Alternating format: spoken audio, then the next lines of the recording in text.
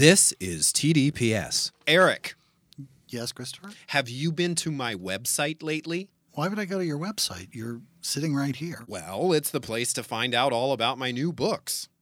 Why would I go to your website for that? Again, you're sitting right here. All right, well, for people who aren't right here, ChristopherRiceBooks.com is a great place to get information about my new releases. Which you'll give me copies of because I'm sitting right here. Yeah, maybe. But for those who aren't currently sitting in our studio on the Sunset Strip, check out my website, sign up for my mailing list, and check out all the posts on my blog where I talk smack about Eric Shaw Quinn. What smack? Shut up and read this new book I wrote. Fuck that and fuck ChristopherRiceBooks.com. This ad did not go as planned. This was an ad?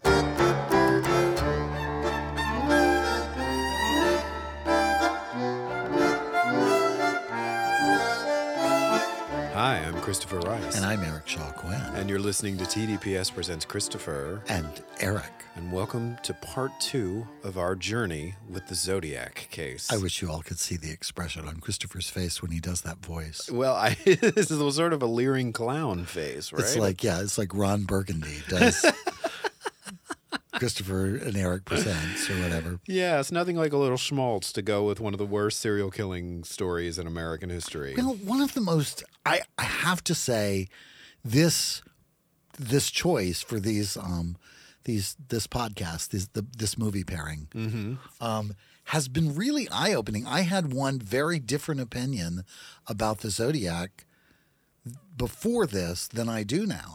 It really changed my feelings about it. Watching that true crime special, right, and this movie, which I've actually seen before, really altered my perception of this case because it's a lot thinner and seems to be about a lot more things than I had originally thought. Last week, on our last episode, we talked about an episode of a show called History's Greatest Mysteries, Who Was the Zodiac Killer? It was a very dense and quick survey of all the various theories and suspects that have been put forward in this case over the years. This week, we're going to talk about the film Zodiac, the director's cut from David Fincher, a movie we had both seen, as you pointed out, before we did these podcasts and then rewatched. This movie is known for its incredible accuracy. When it came out, there were articles written about the fact everything from David Fincher moving trees at the Lake Berryessa murder site to be where they were at the time of the murder to conducting his own investigation into the case. David Fincher was born in the San Francisco Bay Area, as I was. Everybody from that area is sort of obsessed with this case because it scared everyone so badly in the 60s and the 70s. It was terrifying. But where we got last week, your the scales falling from your eyes moment with the Zodiac case is that it begins with two very similar murders north of San Francisco in the Vallejo area. Right. Both straight couples, both women killed, both men survive. A brutal attack, but they survive. Right.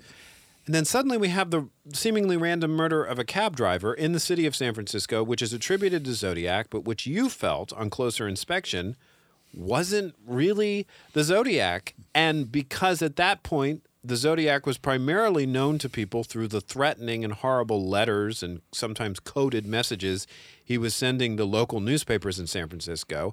He took credit for this case, but you don't think the evidence suggests that he really did it. I just don't. And not only that, but I think it adds an element to the investigation that queers the investigation, you should forgive the expression, but it really throws off the composite drawings and all of the elements that that murder introduced to the crime throws off, I think, the rest of the investigation for years to come. If you take that out, it really re-racks the investigation. I think it would even further support, I don't necessarily say that I agree with David Fincher, but I do think it would support his investigation in this movie more than not. You know, if you took it out, if you took it off the table, it helps to narrow the field because you got back to investigating the actual murders. The other thing that occurred to me during the the movie. The movie now we're talking was, about, right? I remembered a movie, it's 1965, so it would have been in advance of this, of Agatha Christie's ABC Murders. In with Tony Randall, and back in the day, right? And this film talks a lot about movie imagery inspiring the murderer, but the ABC Murders is really interesting to me because of the nature of the crime. In the ABC Murders, spoiler alert. Okay, so if you haven't read Agatha Christie's ABC Murders or seen one of the recent developments, don't see the one that Sarah Phelps did because she's an assassin. But anyway, the point of the ABC Murders is that the person doing the murders is trying to conceal the murders, the one murder, by doing a bunch of murders. Interesting. And that would have been a thought in this particular case. So it may even be, it occurred to me that it might even be possible that the murderer was trying to conceal the murder of one of these people in order, using the serial killer nomenclature, creating this entire big scary thing, because that's what the murderer does in ABC Murders. And let me ask, creates a big media-driven... Because the murderer's reason for the actual murder they're covering up is obvious and personal, right? The connection between them and so they put this fog of other murders out there. I just want to be clear. Right. Okay. And they create a whole mystique around a serial killer who is doing this very specific, very public, very well known. They're doing alphabetically, going through the, they're murdering them according to the alphabet. Right. And creates this whole media frenzy around, and frames somebody, as I recall, to cover up for the fact that they want to just kill one person. Right. Okay. And I thought that was an interesting possibility because it very much compares to what the Zodiac did. Right. Yeah. Because this became more about media than it ever was about killing.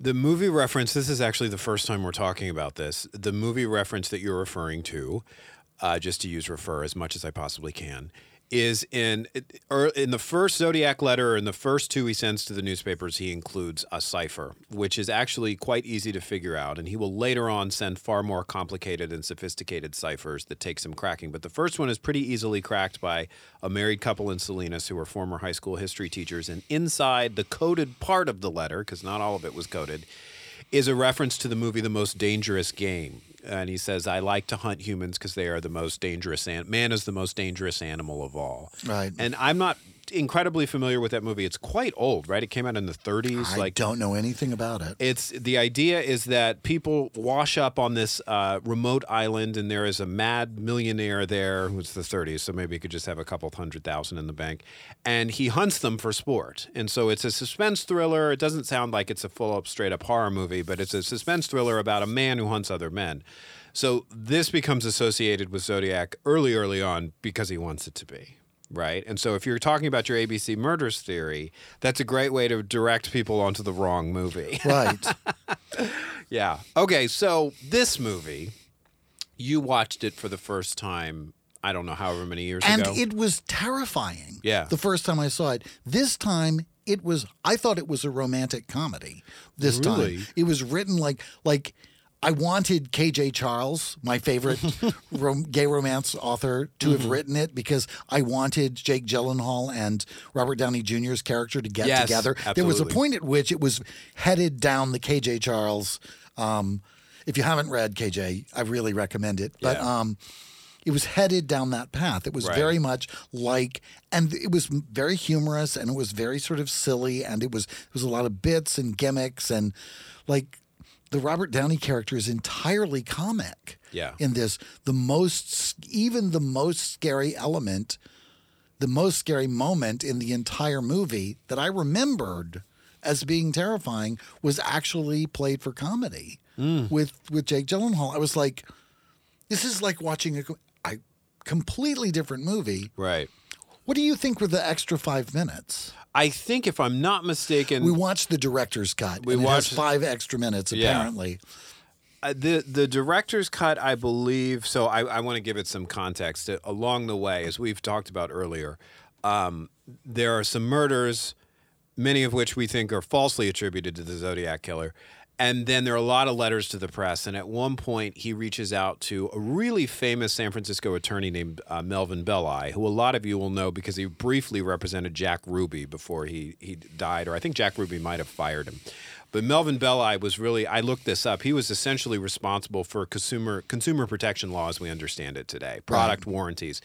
And he was known locally as Melvin Bellicose because he was he acted in a Star Trek episode. Really fun. And so whoever the Zodiac is or one of the people claiming to be the Zodiac asked Melvin Belli to go on a local morning talk show so that he can call in. And this is all depicted in the movie. And somebody does call in claiming to be the Zodiac.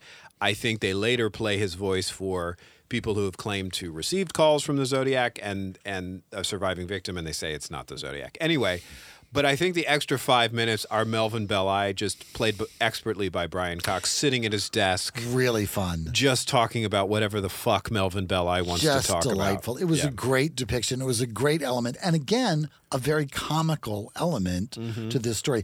I thought it was that part where there was no visual, where they just played the sound effects of time passing, the 4 years passing, all of the things, making it clear how much had actually happened in the 4 years that there was no word from the Zodiac. Anyway, we need to get back to the story. We need to get back to the story because I think we've talked a lot about the story, but the perspective on the story is unique to this. And I mentioned this some. This is the story of Robert Graysmith, who was the political cartoonist at the San Francisco Chronicle when the Zodiac letters started coming in. He's played absolutely adorably by Jake Gyllenhaal. I just would have taken Robert Graysmith home and left no skin on the bone if he'd been into it. Where did the first child come from? There was no explanation of that, but it was like, how did he wind up? He's a single father raising his kid. There's no sign of anybody else there for a while. Right.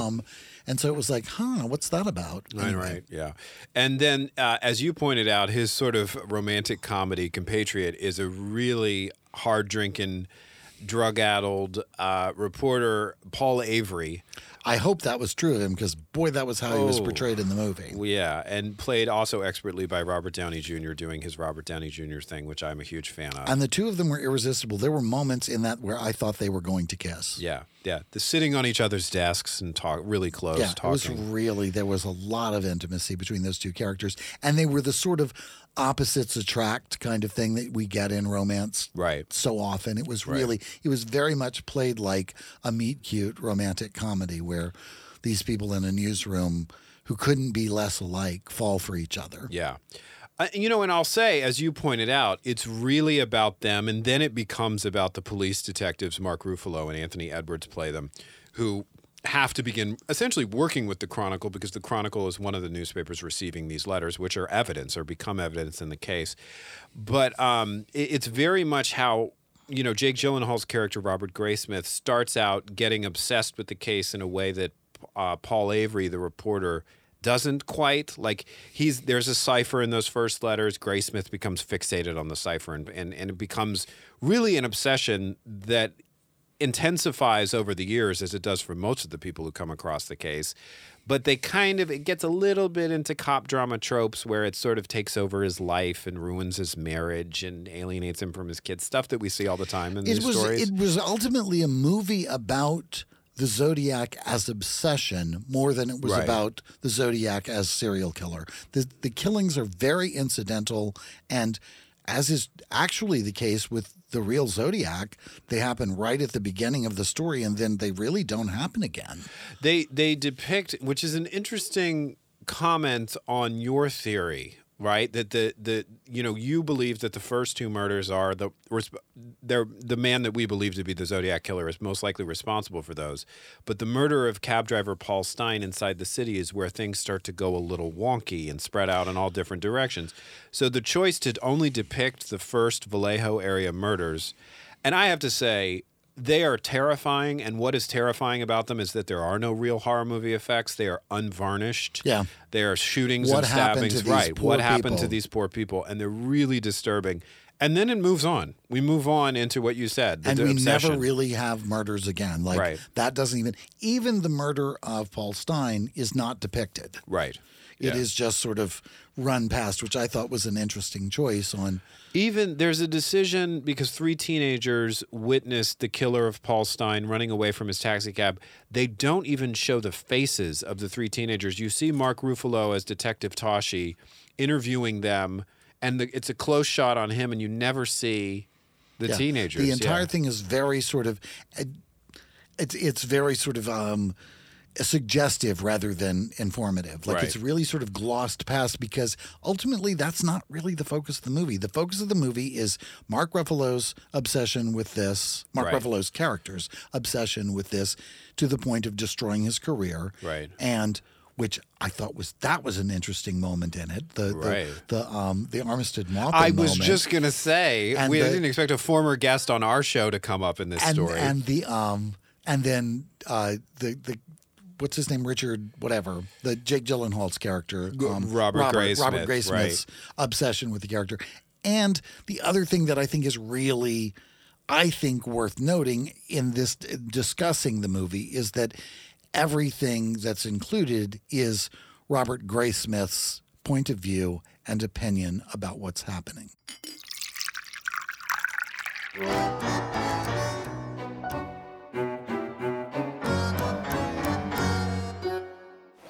Hi, I'm Eric Shaw Quinn, and everyone here at TDPS would like to congratulate my co-host and best friend, Christopher Rice, also known as steamy romance author C. Travis Rice, on the publication of Sapphire Storm, the third novel in his Sapphire Cove series. Sapphire Storm is the drama-filled tale of a forbidden romance that exposes old secrets and incurs the wrath of the powerful and the famous. It went on sale March 7th, along with the first 2 entries in the series, Sapphire Sunset and Sapphire Spring. It's available wherever ebooks are sold. Congratulations, C. Travis Rice, and congratulations, Christopher.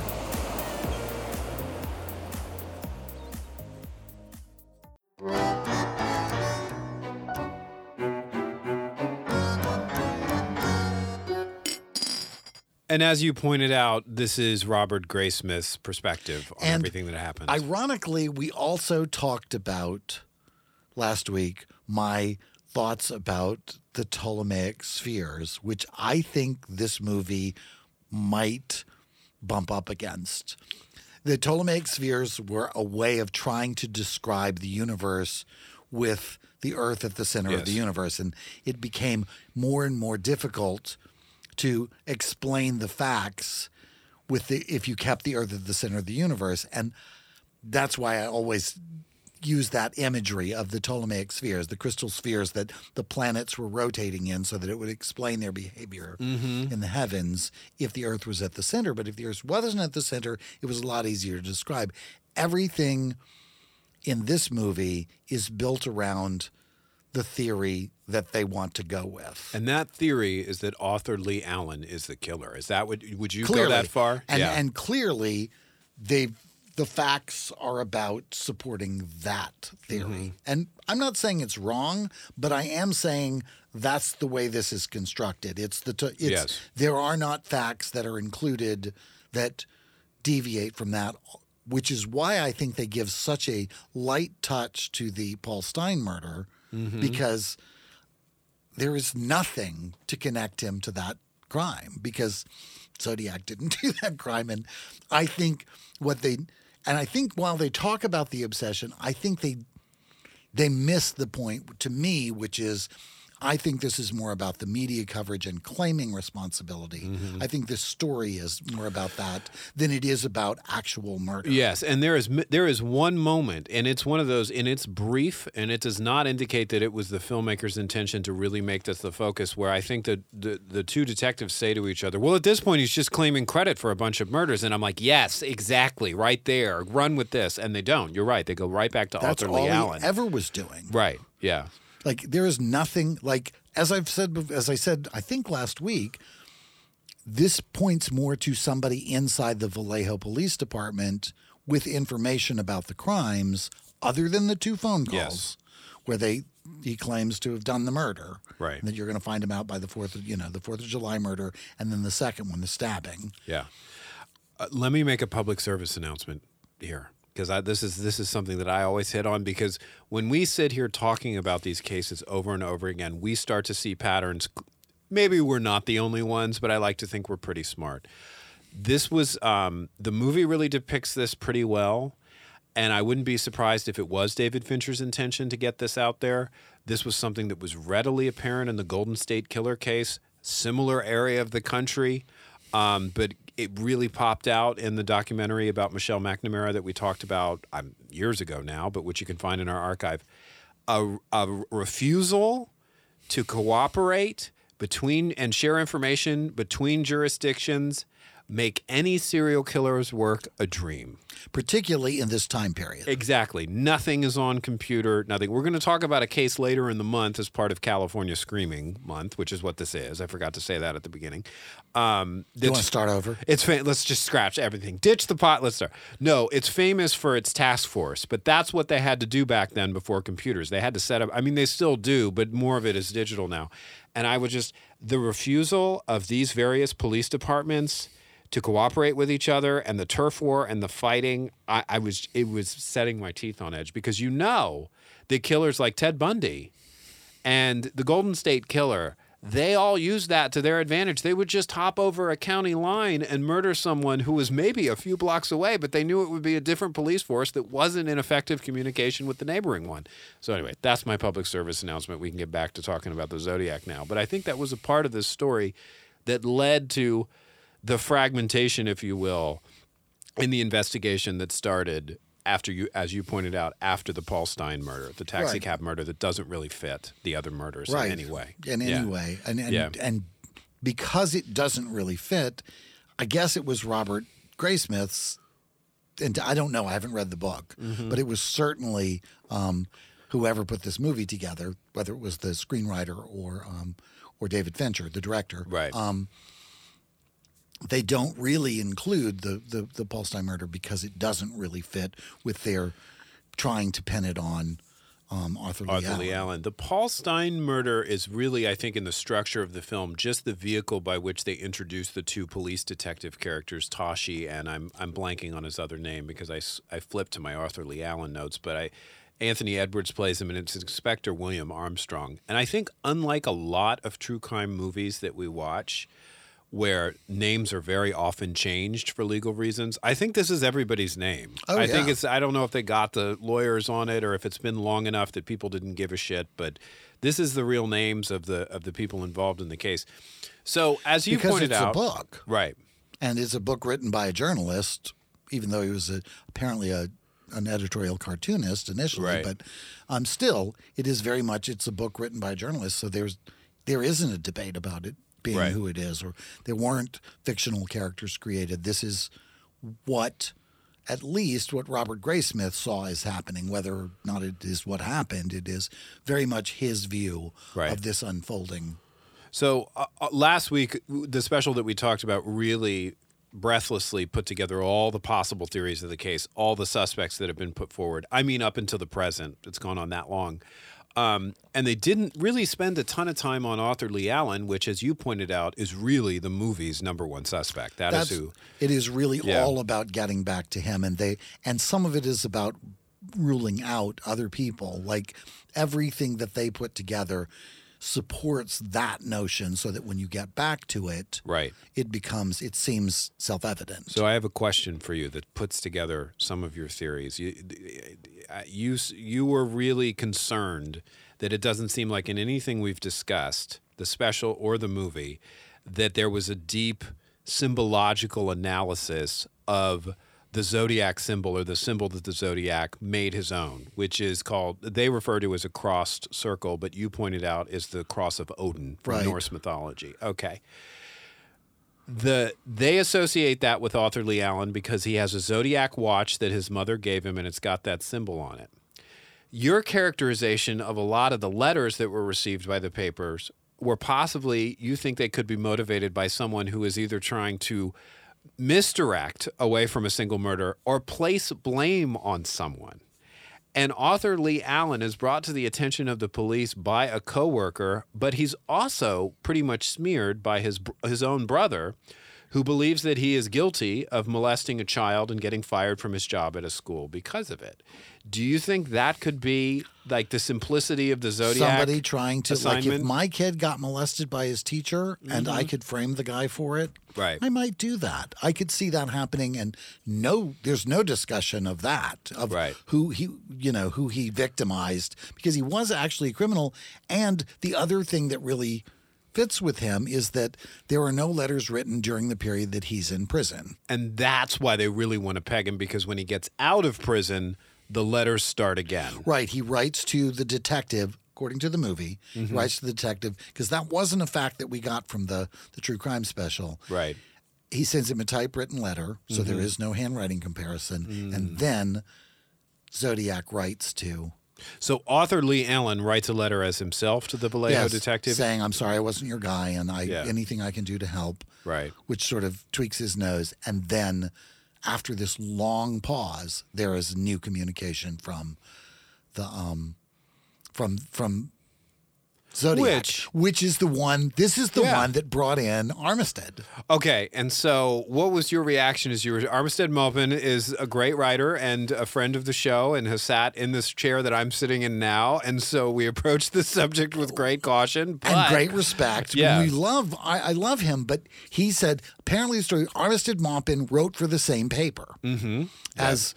That is depicted in this particular film, and he created a character for his column Tales of the City based on this investigator.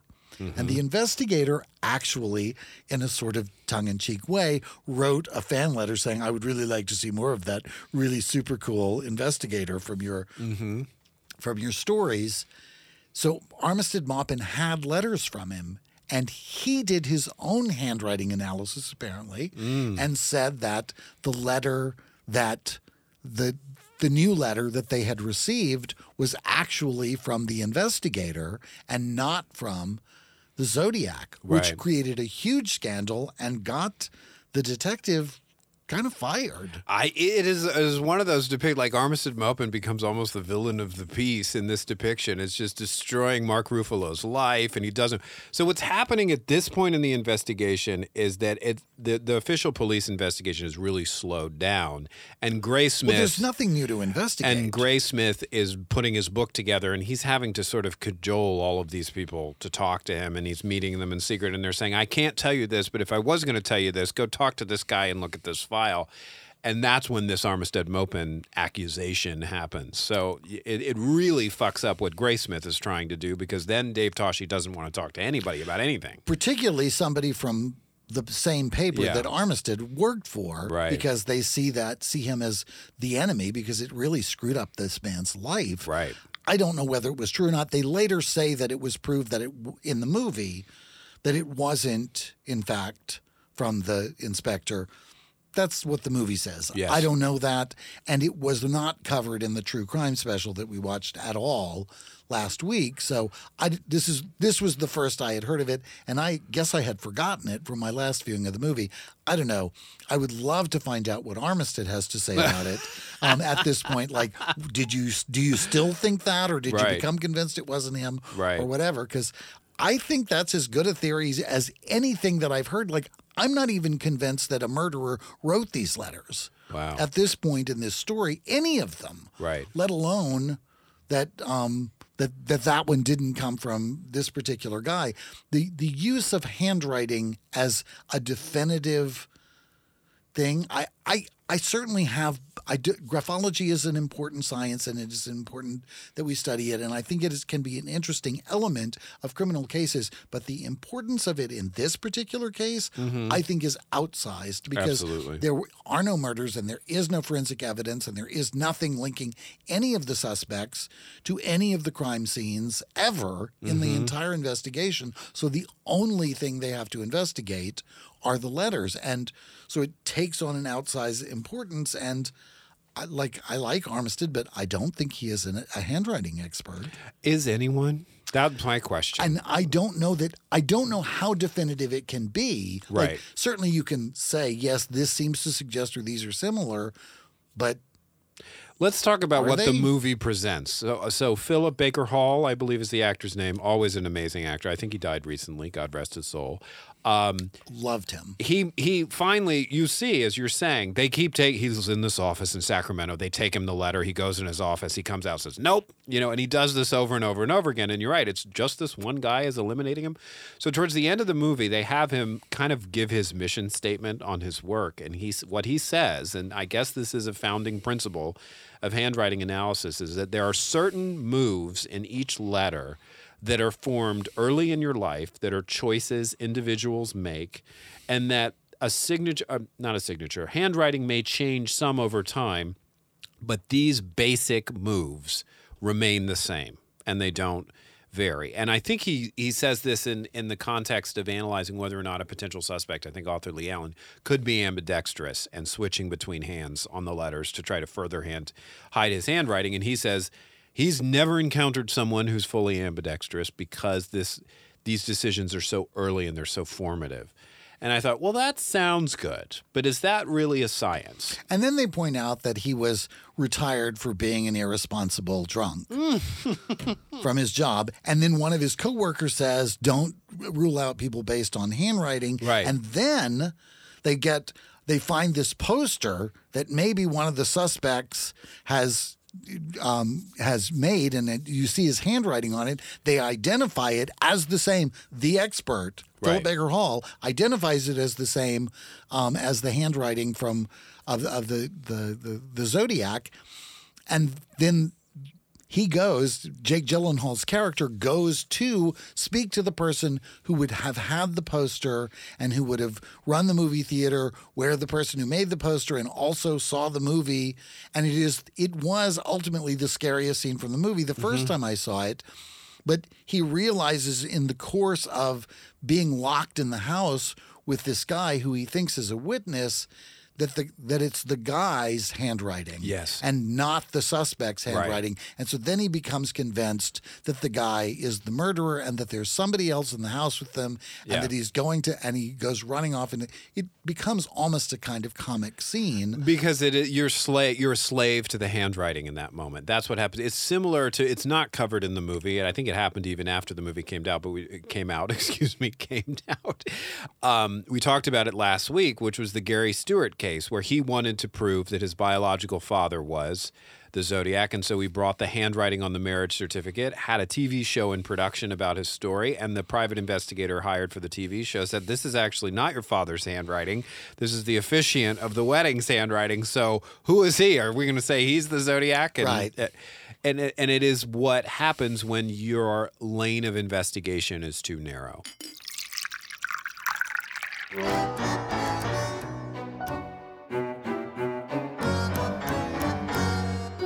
I'm Christopher Rice. And I'm Eric Shaw Quinn. Do you have a question or comment about this podcast? Then come share it with us on our Facebook page at facebook.com/The Dinner Party Show, no spaces, and we'll do our best to answer it on the show. Just watch out for our aggrieved manservant, Shea Butters. He moderates the page, and he's been known to talk smack about the two of us. Most of what he says about you is true, though. We can discuss this later. That's right, at facebook.com/The Dinner Party Show. No, I meant in the car. Eric. Yes, Christopher? Have you been to my website lately? Why would I go to your website? You're sitting right here. Well, it's the place to find out all about my new books. Why would I go to your website for that? Again, you're sitting right here. All right. Well, for people who aren't right here, ChristopherRiceBooks.com is a great place to get information about my new releases. Which you'll give me copies of because I'm sitting right here. Yeah, maybe. But for those who aren't currently sitting in our studio on the Sunset Strip, check out my website, sign up for my mailing list, and check out all the posts on my blog where I talk smack about Eric Shaw Quinn. What smack? Shut up and read this new book I wrote. Fuck that, and fuck ChristopherRiceBooks.com. This ad did not go as planned. This was an ad?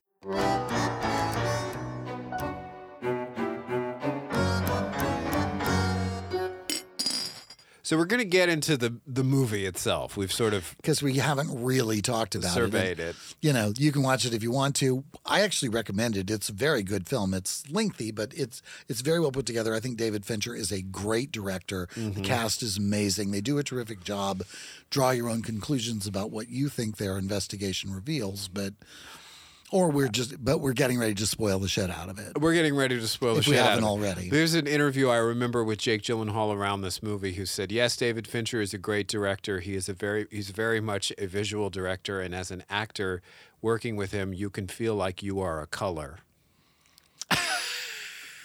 So that's someone who didn't get the hand-holding he needed. Well, it from did not Fincher. show in his performance. Yeah. It worked beautifully, so he should get that direction more often. Yes, he was exactly. terrific.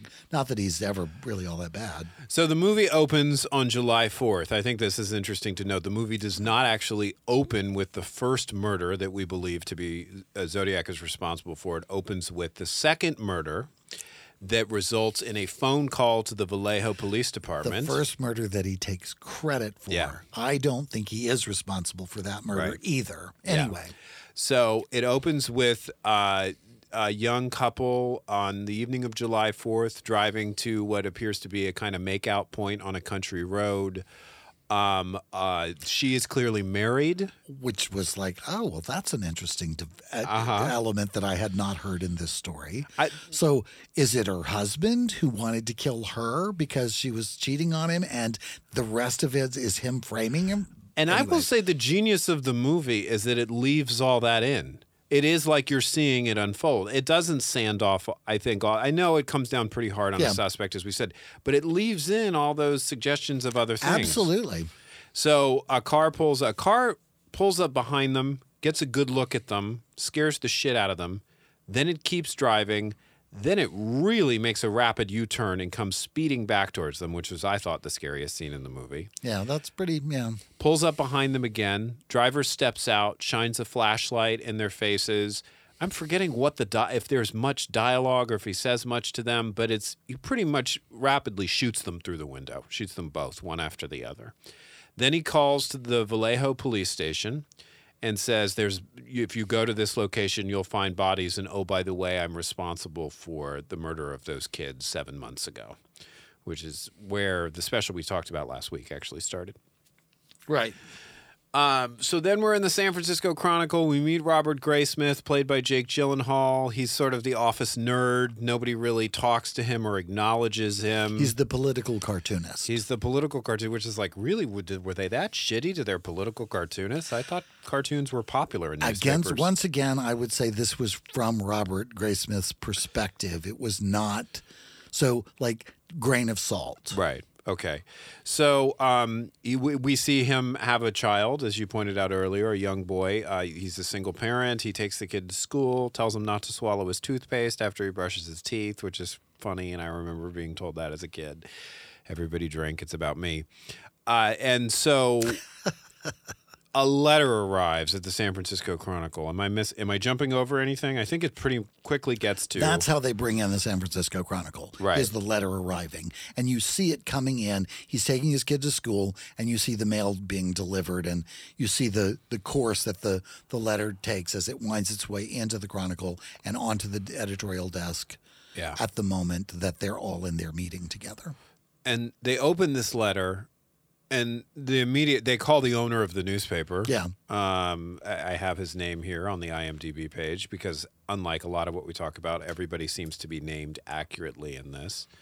And of course, I can't find it, and it's not that interesting, so I'm going to go back to Templeton Peck. No, Templeton Peck is like the editor-in-chief of the newspaper, and then there's a rich guy in a suit who comes down to make the tough decisions.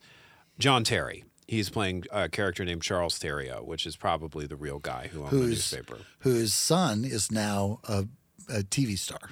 He played the pot dealing brother in the redo of Bates Motel recently, and he's now starring as a firefighter in a series called, I don't know, something like Firefighter something. I tried it, Fire Country or something.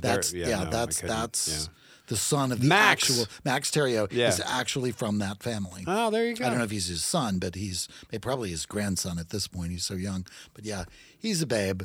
I keep hoping that one day he'll be on a show I want to watch. Yeah, exactly. So the decision before them is, I think the letter at that point it contains explicit threats, like you either run this letter or I'm going to. The school bus threat that was so famously associated with the case maybe came later, but it's you either run this letter or there are going to be consequences. So there's that predictable back and forth, which I imagine they had at the time, of are we enabling this if we run this letter? Or are we endangering people if we don't run the letter? And I believe that's maybe the most crucial decision in this entire story. Would you have not run the letter? I don't think you should have. I mean, I think that's the lesson from all of this, because that's what this story is actually about, are those letters. It is not about the murders or the victims or anything else. All of this is about the letters. It's surprisingly not unlike Jack the Ripper. Yeah. Like, that really becomes the thing. But they're calling around sources at the other papers because they know, I think in the letters, he says, I sent this to 3 different newspapers. So they don't want to be scooped. And when they find out the Examiner is going to run it, they say, okay, we'll run it on page 3 or page 4 or something. Okay, it's not going to be front page, but it's going to be in the front section. Right. Okay. So they run it, and then I'm trying to remember what happens next. I think, are we at the cab driver murder yet? Or does that have, is there some more time? Because we've basically, the movie started with the second Vallejo area murder. The Lake Berryessa murder happens. That's where we go next. That's what happens next. And what happens here is that we see a dramatic rendering of the survivor of this attack story, which is that the killer approaches them in a costume, wearing a hood, with the Cross of Odin, we're going to call it now, because that's what it is, even though they don't call it that, on the center of the shirt. If it was a Zodiac sign, it would be the sign for either the Earth or the Sun, but the cross wouldn't overlap the circle the way it does. Yeah. That's the Cross of Odin, so. Okay. So this is the most terrifying scene in the movie. He forces the young woman, again, it's a straight couple, to tie up the man. Then he ties up the man. There's a cover story, clearly, I need your car keys or whatever. They're trying to negotiate with him. It's really well done. And then he pulls out his knife and does he stab the man first or the woman first? I'm forgetting. I think he stabs the man first. I think he stabs the man first, which is... After hog-tying them, he then stabs them repeatedly. Yeah. And this is, I said this earlier, and so I want to get to this now. It's a line that appears later in the movie, but it's about this aspect of the story, which is they say, oh, he gets so caught up in killing the woman, he forgets to finish off the man. And I'm like, yeah, I don't think that was it. I think he thought emasculating the man and forcing him to live with it was a fate worse than death. You couldn't protect your woman from me. I thought if I had to go into the psycho's head, I would more likely land there of I managed to execute all these other things about the crime and just forgot to finish off the man. Also, you pointed out that many stab wounds on one of the male victims and no vital organs hit. It was miraculous. Yeah, that's deliberate. Miraculous or deliberate? I don't know. I have no idea. Okay. But yeah, it is really interesting to me that neither of those men died. Yeah. As a result of this attack. They were larger, maybe they were healthier, I have no idea. But there could be other factors besides but that is, I think, really noteworthy. So really the only 2 murders that can truly be accounted to the Zodiac are those 2 women. And so does the movie then go immediately to the murder of Paul Stein, the cab driver, or do we have some more? I think that's when Mark Ruffalo shows up. Well, they get more letters, right? Yeah, they get more letters, but I don't know if they deal with every single letter in detail. The cipher is solved. The cipher that he sent in the first letter is solved. Right, and so that moves things forward. The police are back and forth with the newspaper, so I'm not sure when the actual when the Paul Stein thing gets inserted in the movie. I honestly can't remember. I know that the police are back and forth with them and they're being called in. Like, there's a moment, it's one of my favorite. The police come into the editorial room and they go through the whole thing and they say, okay, so we're also going to have to get elimination prints from everybody in here. Yes. Is there anyone who hasn't touched this letter, and only one person raises their hands. I remember what happens. I remember the sequence of events. Okay, so the Paul Stein murder happens, and we meet Mark Ruffalo and Anthony Edwards for the first time. They are the cops that are called out to the scene. Right. And then we go back to the San Francisco Chronicle, and we're with the mailroom manager lady. Right. And she opens up what's clearly a new letter, but it's got a bloody rag in it, purported to be from the Paul Stein murder, and she screams, and her scream brings the office to a the newsroom to a standstill. Then we see the cops at the paper for the first time, and it's the scene that you just described. How many people touched this letter? And then subsequently, they are more circumspect in Right. their handling of future letters. But from this point on, it's about the letters. So we haven't talked about the bloody rags with the letters that follow the Paul Stein murder. Like, how are they proving they came from the Paul Stein murder? Was it again? By the way, this blood. They in this rag? recognized the shirt? Yeah. I have no idea. Yeah. The thing that was interesting to me about them was there, like, the evidence that his shirt was cut up or taken off? Was he Right. stripped? Was he, like, in addition to everything else on this murder on the street, he also took the guy's shirt or tore off part of it or cut off part of it? And I think we were supposed to believe that when the teenagers looked out the window, they saw him wiping down the cab, and that what he wiped the cab down with was part of or gave birth to the pieces of what he began to send in the letters. And maybe that was where they got the shirt thing from. I don't know. Yeah. That was oddly not accounted for. But there's no DNA. We're not in the age of DNA, so there was no none of that's confirming it happening. was is Paul a Stein's piece blood. of fabric Yeah. with whatchamacallit, and they never in the movie say that this is the fabric from the shirt, or this matches the tears from the shirt, or this is his blood type, or anything else. They just say this is pieces of Paul Stein's shirt, Right. which it could well be. That speaks more to the multiple participants, the multiple Zodiacs, Right. than it does to anything else. But it is an interesting fact. It does link a letter writer to the Paul Stein murder. The Paul Stein murder. Yeah. But in the broadest possible How way. hard? I mean, when we say they printed the letters in the paper, it means they printed, I believe, a photocopy. photograph, yeah. So anybody who wanted to emulate the handwriting could just use the newspaper to do it. The handwriting expert, of course, says that's impossible, but we've already talked about the I don't handwriting really think. expert. I don't know that I think that's necessarily Right. true. I think it would be challenging, but I don't think it would be completely irrefutable. Yeah. So I think we then get into meeting the police detectives from the other jurisdictions that have been handling the murders, who we haven't seen until now. Elias Koteas plays one. Donald Logue, who is in everything as the guy. he's that guy.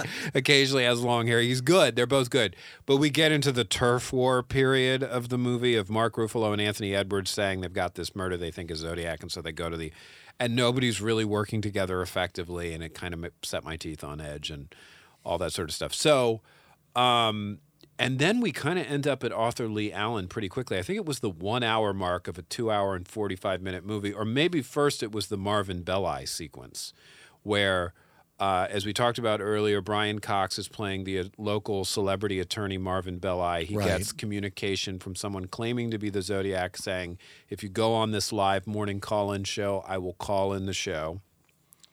The cops go and pick up Marvin Belli, who is insisting on lying down in the back seat because in the letters, Zodiac is claimed to be a marksman. So he wants to cover all bases. And Right. not Doesn't be want to get shot by a sharpshooter. Fuck the cops in the front, apparently. They're sitting ducks. Even though the second crime was a stabbing. Yeah. Mm-hmm. They pull into KGO TV, which I remember vividly. I think there's KGO. I think it's not Channel 2. I can't remember. I think it's ABC or whatever. I remember KGO from my youth. And they pull into the media circus that is waiting for them at the station. Because Zodiac has notified everyone that he's going to call, or whoever this is, because ultimately they decide it wasn't, in fact, Zodiac who even called them. They don't. And they get calls, and they're creepy, and they're horror movie, and there's a scream in the background of one, and it freaks everybody the fuck out. But they record the voice. They play it for the survivor of one of the attacks, and he says that's not him. And they also identify it as having come from some mental institution, and it is very possibly somebody who is a schizophrenic dealing with their own whatever calling in, or at least that might be, but they don't really know because all of this is so media-driven and not driven by any sort of actual facts or investigation of the actual crimes. There's no forensic evidence at all. So let me ask you, anything to link any of the suspects to the crimes. Was this just how crimes were investigated then? Like, was there just not enough forensic evidence? I don't think so. Like, there are a lot of other crimes that we've reported on from this same period. Even we're looking at next week. It'll be interesting to see because those are even earlier. Earlier crimes, aren't they? Later. They're the tail end of the 70s, but not too far off. But they overlap the same period. So, no, people were being, convicted and there was crimes being investigated. But this isn't about an investigation of a crime. This is about those letters. Right. Which, to me, throws off the whole process. And it's about, in the time we have left, the movie gets pretty quickly to Arthur Lee Allen, the number one suspect, I think, in David Fincher's view, but in a lot of people's view, who was skipped over pretty quickly in the special we watched last week. And, there are a lot of people in Arthur Lee Allen's life who believe he could be the Zodiac killer. Absolutely, including his own family. Yeah. Like, if there was a good candidate for it, it's probably him. The only problem is he doesn't actually match the description of the Zodiac. Or one of them. Any of them.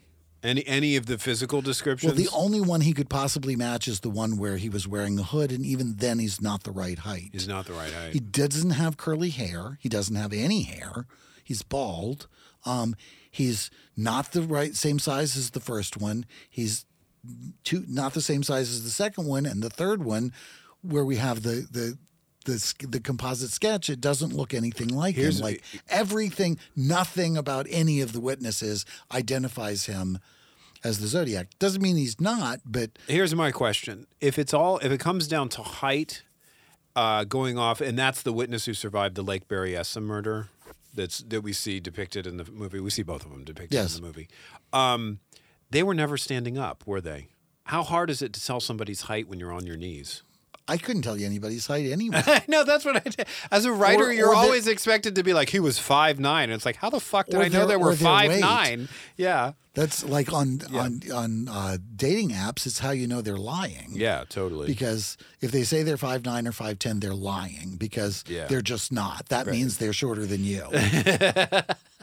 I actually met somebody once who had said he was 5'10", and he was shorter than I was. And I said, I'm 5'7". Yeah.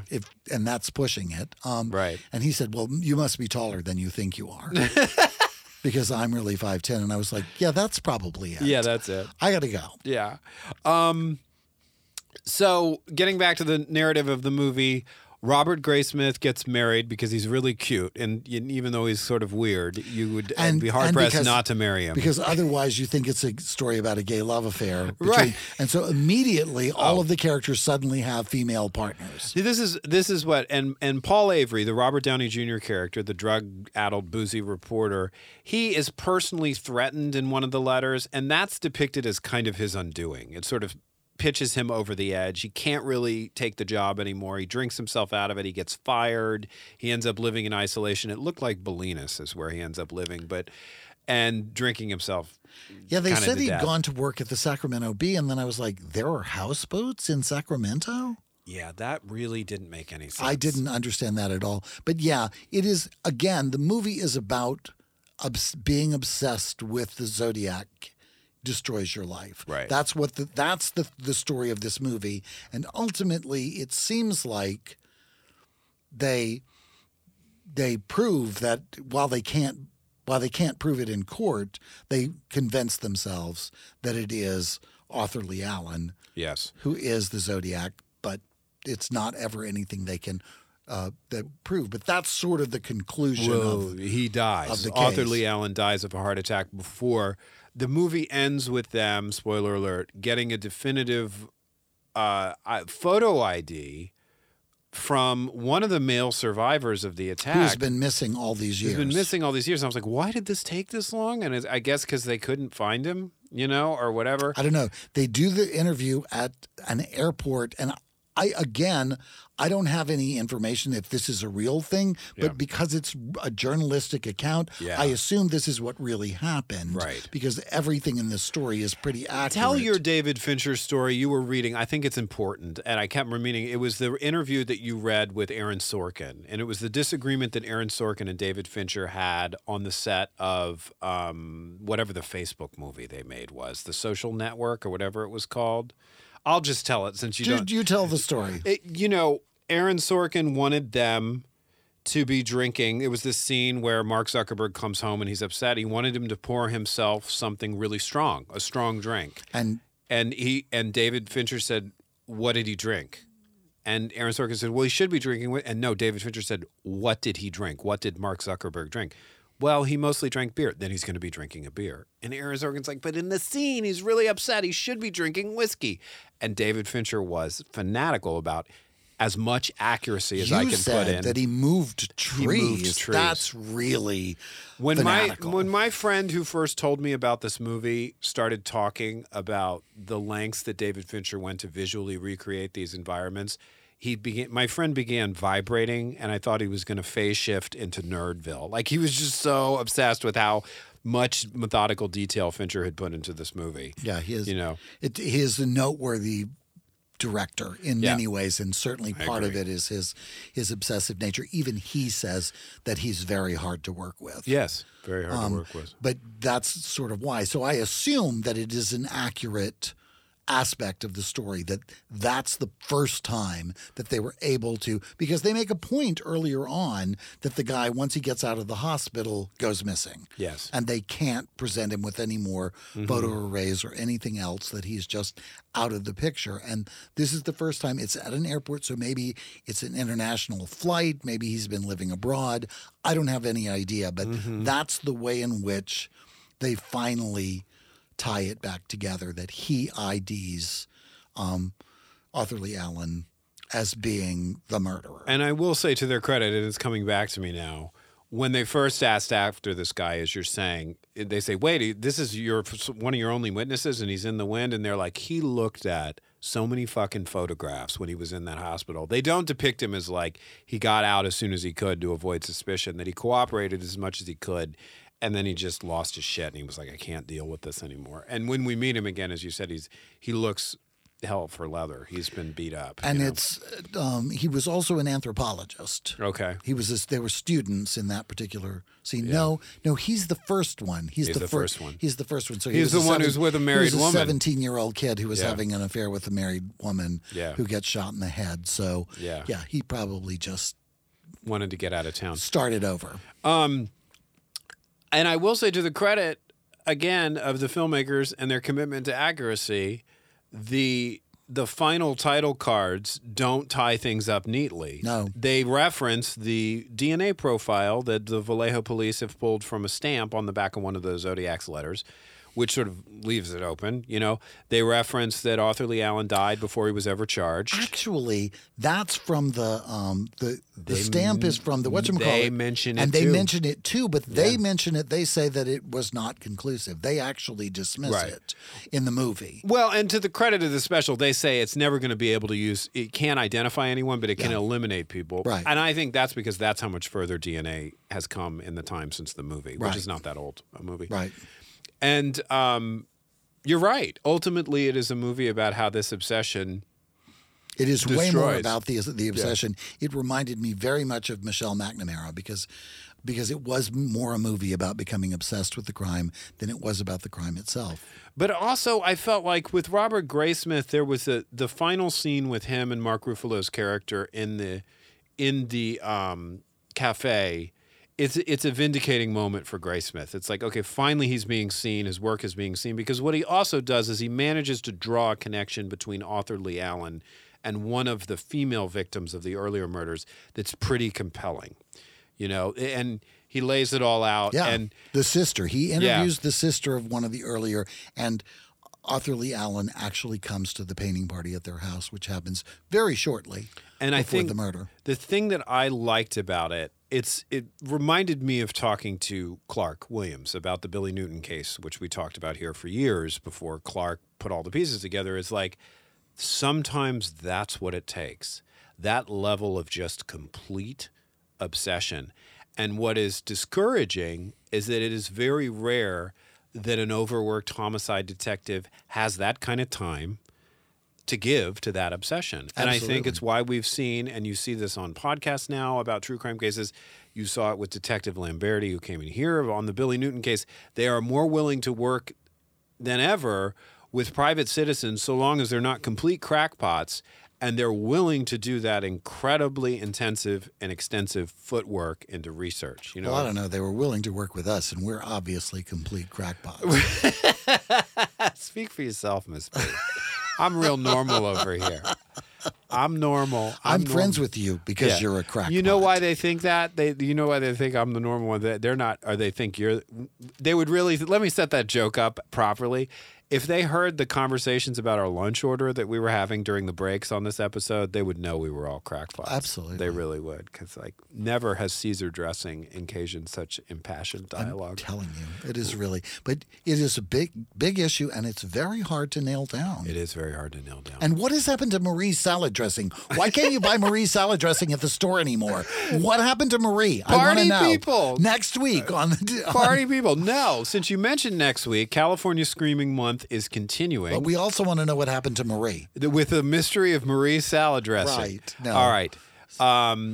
California Screaming Month continues. True crime, summer movie time, summer film festival. What the fuck did you name it? We have so many fucking names for things. So many names. True crime movie so much time. Marketing. So much marketing. True crime movie time summer film festival. Right. Okay. It's going to continue with another true crime pairing, but we're going to start with the True Crime TV Club about the real case. The show is called Very Scary People. It is a two-parter about the Hillside Stranglers. We're going south next week. We're coming to our hood. Heading south. We're heading to Los Angeles for probably, arguably, next to the Zodiac, one of the most well-known serial killer cases. And we're going to follow that up with a TV movie from 1989 called The Case of the Hillside Stranglers, starring Richard Crenna and a young Billy Zane. Very young Billy Zane. Dennis Farina. And Dennis Farina as a criminal. And not a tough detective. Until then and forever after, I'm Christopher Rice. And I'm Eric Shaw Quinn. And you've been listening to TDPS Presents Christopher. And Eric. Thanks.